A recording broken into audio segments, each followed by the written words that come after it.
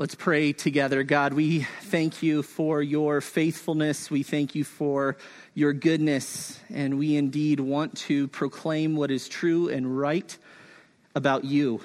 And we will never grow weary of doing such, as the depth of your greatness is inexhaustible. We thank you for that. We pray in Jesus' name, amen. Well, we are going to be doing an intro to the book of Colossians. You can open up your Bible to Colossians chapter 1. Over the next several weeks and few months, we will be working our way through this wonderful book, this means of grace from God for us. And God is truly marvelous. He really is. About 5 months ago, I with some of the elders, made the decision to preach through the book of Colossians. If Smed was going to be taking a sabbatical, which he is this summer, and I had no idea at that point of a global pandemic. I had no idea of the heartbreaking deaths of Ahmaud Arbery and George Floyd and many others. The social implications of these situations, had no idea of the current nature of fear and anxiousness and hurt and anger and grief and disunity and confusion, of faint-heartedness and weariness, all that exists currently in many.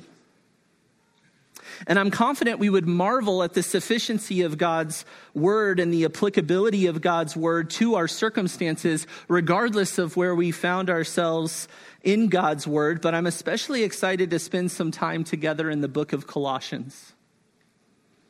And the book of Colossians is presented such a robust, clear, exalted view of Christ. In this book, we see Jesus. We see his supremacy. We see his superiority. We see his sufficiency. We see Jesus in chapter 1, his relation to salvation. We see Jesus in his relation to creation. We see Jesus' relation to authority, that all authority has been given to him. We see Jesus' relation to the church, that he is the head of the church. We see Jesus' relation to the Christian walk. In chapter 2, verses 6 and 7, we see the difference that Jesus makes in the life of a believer who is putting off the old way of life and putting on the new in chapter 3, verse 3 and 3:10 and so on. We see Jesus in his relationship to personal relationships. In chapter 3, believers, friends, siblings, parents, masters, slaves. We see Jesus' relation to eternity in 3:4 and the anticipation of when we will be with him, like him, in glory. You see, a right thinking of Jesus leaves no part of our lives unaffected. A right view of Jesus will only aid us in every area of life. Every hardship, every pain, every hurt, every struggle, every offense, every triumph, every victory. This morning, we're going to briefly look at the first 2 verses of the book of Colossians, which will help set the stage for us. And then we're going to walk through a summary of the book of Colossians. So read with me as we begin Colossians chapter 1, verses 1 and 2. Colossians chapter 1, verses 1 and 2. Paul, an apostle of Jesus Christ by the will of God, and Timothy, our brother, to the saints and faithful brethren in Christ who are at Colossae, grace to you and peace from God our Father. We're going to start by looking at the author of the book of Colossians. The author of Colossians, Paul introduces himself as the author of the book and draws attention to the fact that Timothy, our brother, is with him. Paul is writing this letter from prison, as he references in chapter 4, and this is likely during his first imprisonment in Rome between 60 and 62 AD. During this time, he receives word from Epaphras, who comes to Paul, and based on what we see in chapter 1, verse 7, where Paul says, just as you learned it, that is the gospel, from Epaphras, our beloved fellow bondservant who is a faithful servant of Christ on our behalf, it appears that Epaphras is the founder of the church in Colossae. Epaphras has reported the state of the church, which in part is very encouraging. But with that, he also reports that there are challenges facing the believers there as they sought to continue faithfully in the way of Christ. So Epaphras comes to Paul for spiritual guidance and input to reinforce and strengthen the Colossians in truths they seem to already know, at least in part. That they would be strengthened in their faith and resolved in their faithfulness. And Paul, you can see in verse 1, introduces himself as Paul, an apostle of Jesus Christ by the will of God. He is on full authority of God. Paul reinforces his God-given authority to speak to them regarding the things of the Lord. And there's a weight to this introduction that demonstrates his authority to speak to the opposition and to the false teaching that the believers in Colossae were being faced with the false teaching that was being propagated. He's speaking in heartfelt love to believers he has not met on divine authority as a messenger by the will of God. And it's interesting to note that at a time of spiritual attack and very real threats to the spiritual integrity of the church in Colossae, what God brings to them is Scripture. He didn't bring someone to come and walk with them in their difficulties. He didn't bring someone to sit and hear all of their hardships. He brought predominantly the Word of God. Now, this is an observation for the benefit of the ones struggling to not be deceived. It's an observation for that one to think and believe that Scripture indeed is sufficient. Paul actually wanted to be there with them, but his very real own personal trials prohibited him from being there. And where we can walk with others in their affliction, in their struggles, in their spiritual dangers, in their vulnerabilities, we should, absolutely. But our greatest aid in serving those in need, in their greatest hardships, their greatest help will be God's word. The most loving thing we can do is point one another to God's word, to God's wisdom in times of trouble, in times of threat. And maybe you've ever felt this sentiment where someone brought God's word to you and you thought, well, yeah, no, I know that, in response to God's word.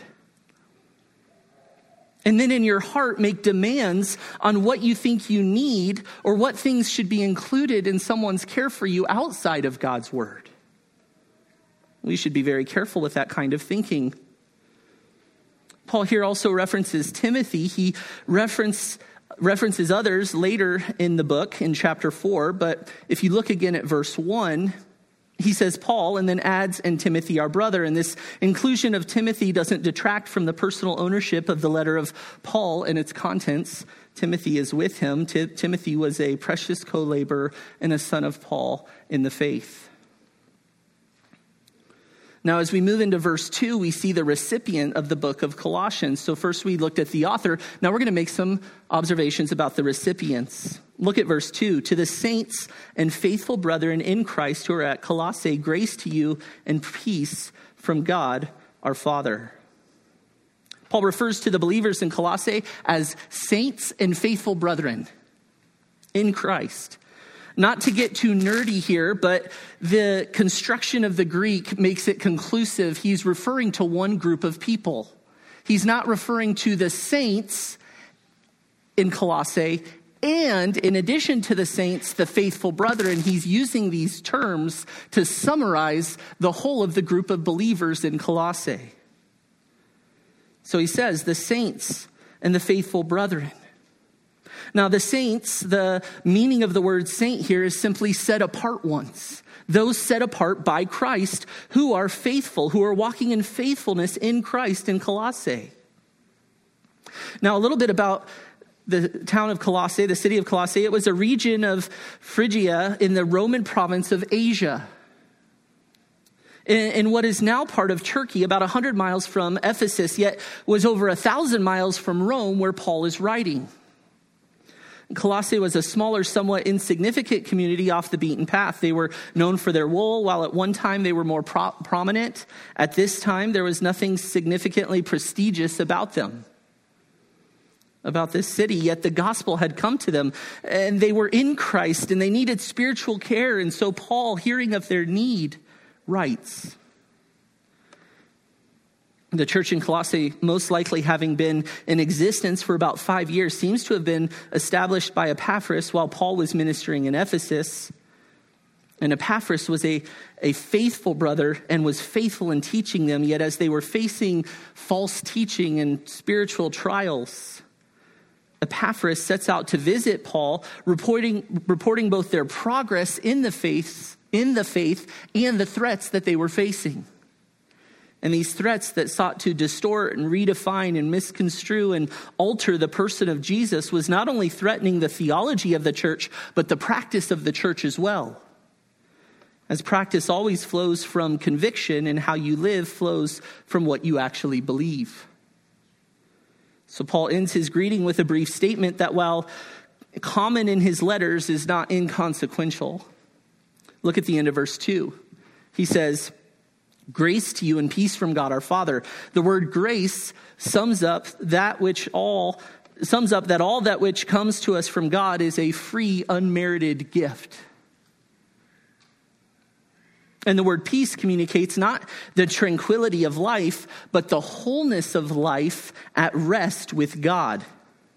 This is what God brings as a loving Father for all those who are his, not a tranquility or an ease of earthly circumstances, but a peace for the soul before a holy God.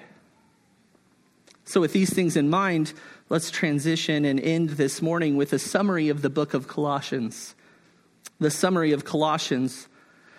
Summary of the book of Colossians is this: an unwavering conviction regarding the supremacy and sufficiency of Christ fortifies faith and enables faithfulness in the believer. An unwavering conviction regarding the supremacy and sufficiency of Christ fortifies faith and enables faithfulness in the believer. Let's break this summary down a bit, phrase by phrase. First, we see an unwavering conviction regarding the supremacy and sufficiency of Christ. We see this very clearly as Paul sets forth the greatness of Jesus Christ in chapter 1 of the book of Colossians. And Paul is not bringing the gospel to them for the first time. They've learned it from Epaphras, but he is reinforcing them in the teaching pertaining to Jesus, that they would be strengthened with an unwavering conviction and immovable faith in both the supremacy, the greatness, the preeminence of Jesus Christ, and the sufficiency of Jesus Christ for all that the believer needs. Everything has its appropriate place, but everything's appropriate place is somewhere underneath Jesus. He is supreme. Colossians, we see the greatness of Christ put forth clearly, that he is the substance and reality of God's purposes and grace. There is a Christ-exalting focus that is to be a part of every believer's life. Jesus is truly amazing. He is the pattern that we are being made into. Christ overcomes all earthly bound distinctions that separate people. He has forgiven us all of our sins. His word is to be the substance of our thoughts, the meditations of our heart, the contents of our songs, the focus of our conversations, the substance of our corporate worship. His name is to be on every deed that we do. We do all in the name of Jesus. There's a Christ-exalting focus in everything for the believer. This is a stark contrast to the world. If the things we are advocating for, if the things we are living for, if the manner in which we are advocating for them is indistinguishable from the world and not done in the name of Jesus, we have need for personal evaluation, and Colossians will teach us this. Jesus reigns supreme throughout the whole letter, and Christ is wholly sufficient. It is not Christ and additional things. We also see then that this unwavering conviction regarding the supremacy and sufficiency of Christ, it fortifies the faith for the believer. It fortifies our faith in Jesus as we think rightly about the reality of who Jesus is. The best safeguard against bad theology is a robust, good theology. This unwavering conviction regarding the supremacy and sufficiency of Christ strengthens and creates a hedge of protection of the mind and of the heart against those who would preach a false view of Christ. Christ is the channel from which every Christian doctrine and practice must flow. And then lastly, an unwavering conviction regarding the supremacy and sufficiency of Christ not only fortifies our faith, but it enables faithfulness in the believer, that we would walk in accordance with the things that we profess with our mouths and that we believe in our hearts. It enables faithfulness in the believer. Paul's not only concerned with what the Colossians believe, but he's concerned with how they live in light of the truth that they know. Yet the best way to advocate for the faithfulness in their walk, that they would walk in Christ, is that they be firmly rooted and built up and established in him. Look at chapter 2, verse 6. Chapter 2, verse 6. We come to the first imperative in the book of Colossians. And Paul says, therefore, as you have received Christ Jesus the Lord, so walk in him. And then verse 7, having been firmly rooted and now being built up in him and established in your faith, just as you were instructed, and overflowing with gratitude. An advocacy of Scripture for right thinking about God, the gospel, and Jesus is never a hindrance to appropriate godly living, but an advocacy, enablement, and means of grace from God to walk in Christ. It is good to be built up in Christ as we seek to do all things for the glory of God in the name of Jesus. And so we find in every fear, we can trust God. We can look to him. We can find comfort. We can find hope because of what we know to be true about Christ. And then how we navigate those things is uniquely different because we are doing so for the glory and honor of Jesus Christ.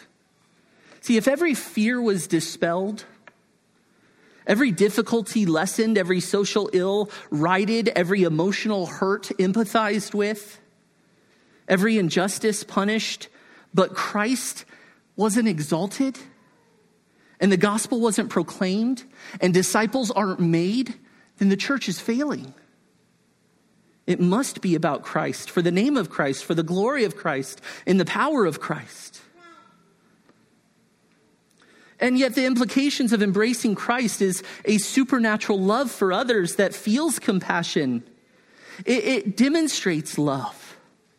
And we need God's Spirit to help fix our hearts and our minds on the right things.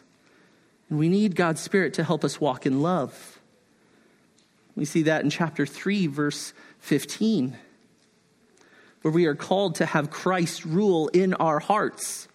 This is on the heels of love being the perfect bond of unity in the body of Christ. Paul specifically draws out the implications of the gospel that he puts forth so wonderfully about the nature of Jesus Christ and what he has accomplished. He puts it forth, and then he points the believer to consider their members dead to immorality, impurity in chapter 3. Passion, evil desire, greed, which amounts to idolatry, and tells them to also put aside anger and wrath and malice and slander and abusive speech. And rather, in light of who Jesus is and what he's done in the gospel, as we set our minds on things above, we put on a heart of compassion, of kindness, of humility, of gentleness and patience, bearing with one another, forgiving each other, whoever has a complaint. And beyond all these things, as I mentioned a moment ago, we put on love, which is the perfect bond of unity. We cannot let the circumstances around us deter us from love for each other. We need that. And as things pull against us, seeking to create disunity among us, we must be bound in love. And this is a supernatural love that can only come from knowing the love of God demonstrated through his Son, Jesus Christ. And as that happens, we let the peace of Christ, we are called to do this, to have the peace of Christ rule our hearts. As we are called to one body, and we are to be thankful. In the midst of anxieties, fears, disappointments, conflicts, has the peace of Christ ruled your heart this week? Have you been thankful? I'm confident that the book of Colossians over the coming weeks and months is going to be an incredible means of God's grace to us so that we might walk in Christ, as Paul calls the Colossians to do in chapter 2, verse 6. And we know why Paul labors. He wants to see every believer made complete in Christ. And that should be our desire for ourselves. And that should be our desire for one another, that we would be mature in Christ, that Christ would be honored in all of our thoughts and all of our actions. Colossians will help us have an unwavering conviction regarding the supremacy and sufficiency of Christ that, Lord willing, will fortify our faith and enable faithfulness in us as we seek to walk in Christ. Let's pray. We're not going to end with the last song this morning. I'm going to close our time in prayer and then we'll dismiss. God, we thank you for your word. We thank you that we could be together this morning again. We think of those who are still yet unable to join us. We pray that they would be comforted and strengthened in the Lord, that we would be active to pursue them in the ways that we can, that would be a blessing to them. Lord, I pray that you would prepare our hearts to receive your word, to hear your word, and to live out your word as we make our way through this precious book that you have given to us. Help us to see you as you are, as you have revealed yourself. We ask these things in the name of your Son, Jesus. Amen.